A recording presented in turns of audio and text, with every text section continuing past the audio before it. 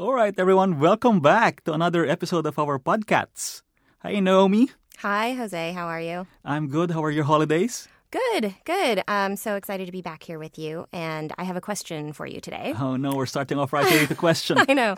Okay, so my question for you today is, can a story still be great even without a transformation? Haha. Yes. Again, it's one of those very interesting questions because, especially with Save the Cat, with Blake, he was a big proponent of transformation. Yes. Right? And yes, I do agree with that we want transformation because that's kind of what we're looking for. Right. As audience members when we're watching a movie or reading a book. We're kind of looking how our heroes change. But, just kind of going to your question, which is something I've been asked before as well. Can we still have a good story even though there isn't transformation that takes place? And my answer actually is yes. I think it still can happen. I think you can still have a good story, a really good story, in fact, even though we don't have the transformation that we're used to seeing or reading. So you think a story can still be satisfying even if the main character doesn't go through like a discernible transformation from point A to point B? Yeah, and I think it kind of goes back to what really is the definition of transformation, right? And for me, it doesn't always have to be one, starts off a sinner and ends up being a saint. Right. Right? Somebody who's a total loner, somebody who's being hated, like, somebody like Shrek. And in the end, by the time we get to the end of that movie, like, he's married, he has his best friend next to him, everybody's celebrating him. Right? That's a big transformation, as we know it. But for me, in transformation always isn't in that kind of a sense where we have that big change, like we just said. I think for me, the word that I kind of like using even more than transformation is learning. And I think a lot of movies out there, whether it's a big transformation or kind of very small transformation, the important thing is that the hero learns something about themselves. Right. I think I agree with you. I think that it doesn't necessarily, the transformation that we talk about doesn't necessarily have to be, as you said, the complete 180 from having an attitude or a way of life and then changing that to the complete opposite. But I do think that transformation is important in most stories to make them emotionally moving because we do want to see somebody changing in some way and learning how to live life in a slightly better way, because we get our lessons from characters in movies. We learn how to navigate our own lives by seeing people learn lessons. And so even if it's just a small thing like, you're going to be nicer to your family or I guess that's maybe not a small thing, but if you learn a small lesson about how to be a better person or live a better life, I think that is enough of a transformation to make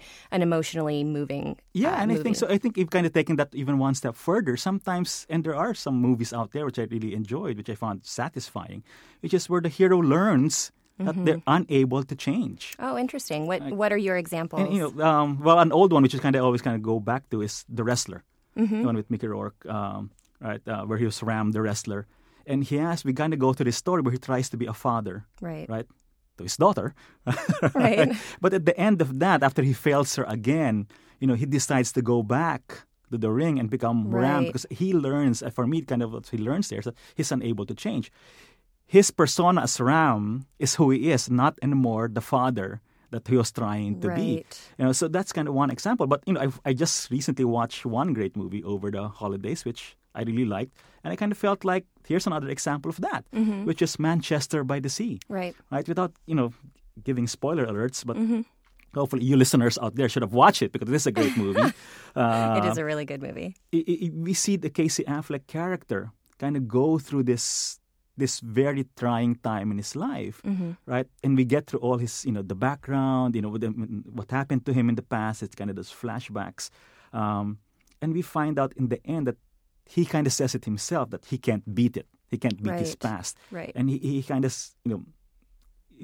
he kind of just ends up saying that instead of being with his nephew, right, he does a totally different thing. So, again, I don't want to give it all out for those who haven't watched it. But if you see it, you see what I'm talking about. But for me, that ending, yes, I'll admit, right, when it happened, I was kind of like, right? Right. That's it. But kind of really looking back at it, it really felt to be, it makes sense. Yeah. And it was the right, I think, decision for him. And it was the right ending for the story. Right. Well, to go back to The Wrestler really quick, what's interesting about bringing that up as being a movie without transformation, but that is still emotionally satisfying, is that I think it's by calling it emotionally satisfying is a little bit misleading because it is a tragic ending. So it makes you sad, True. which I guess is emotional, and it is satisfying. It's a satisfying story because I think it teaches us a lesson by seeing that the character couldn't change. Yeah. So that is the transformation, really, is it's working on us to change our point of view by seeing, what happens if you don't change. Yeah, and I think you even said it there yourself. It makes it an emotional, satisfying ending. Right. But again, isn't that the purpose of, writing movies? Because we want to elicit some sort of emotion, some sort of reaction with our Right. viewers. And it doesn't always have to be the happy ending. Right. If we get to the tragic ending and the audience, like I said, for me, the wrestler, even Manchester to see, yes, I love the movie. And I end up saying, that's the right ending for it. Right, it still gets me, emotional. Right. And I think it still ends up being a satisfying movie for me. Well, so another example that we could talk about of the non-transformation movie is The Martian, right? Oh, okay, yeah. You've seen that recently? Yeah, I have. I saw it. Even read the book. Mm-hmm. But Really? the movie, yes, it's interesting, right? Because you look at Mark Watley, the Matt Damon character, Mm-hmm. right? From beginning to end, he doesn't really go through this big transformation, right? There's no Right. change in character in him. Well, one is really not interacting with anybody Right. but himself. But I think same thing for me is that there is this big lesson that he learns. I think, in fact, all of them learn Mm-hmm. in the course of the story. And for me, it was almost like he states it out, almost like the theme-stated scene, which is in the very, very last scene, was almost the final image, Right. where he's in the classroom talking to the students, the new batch of whatever they are, engineers or astronauts, right? Yeah. And he tells them outright, once you're in space, it's going to want to kill you. Mm-hmm. You will encounter problems each and every step of the way, but you can't stop. Right. You just have to think it through and move on. Right. And that's kind of, and when he says that, we see it throughout, right? And for me, Right. when I was watching, I said, oh, okay, that's exactly what happened to him throughout. Right. One problem after another, but it wasn't like, let's stop. I'm going to die here. No, I Right. figure it out, move on to the next and solve the next. And same thing, with the people at NASA and trying to get him back. It was one problem after another, but we Right. moved on. But do they have that big sort of traditional transformation? No, they don't.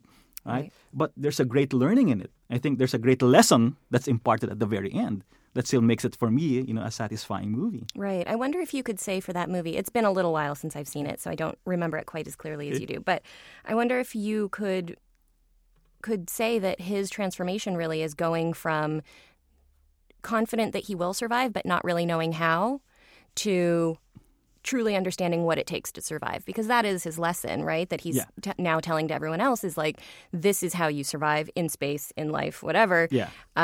You take your problems as they come to you, you handle them, and you move forward. So that, even though they may not have set that up explicitly as the thing that he didn't know in the beginning, I would say that by going through this great dramatic journey, it's definitely a lesson that is ingrained in him by the end, right? Yeah.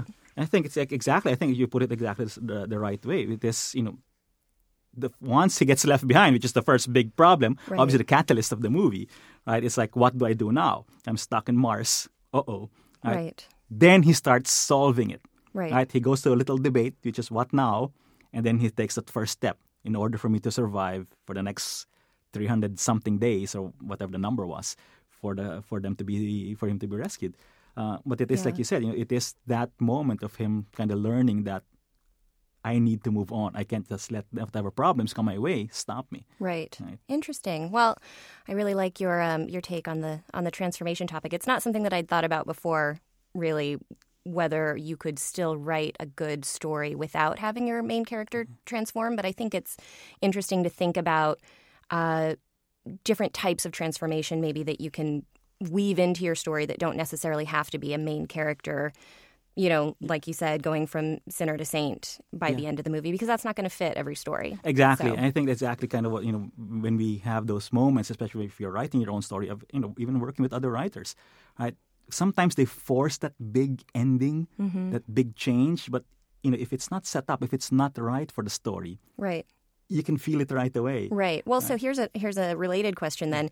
Do you think when you're breaking a story, do you need to plan for a transformation, or how do you use that to guide, figuring out the story that you're trying to tell? I think for me, it's not necessarily the transformation itself, but what's the ending? Mm-hmm. What do you feel is going to be the right ending for the story? Right? Then you kind of work your way backwards.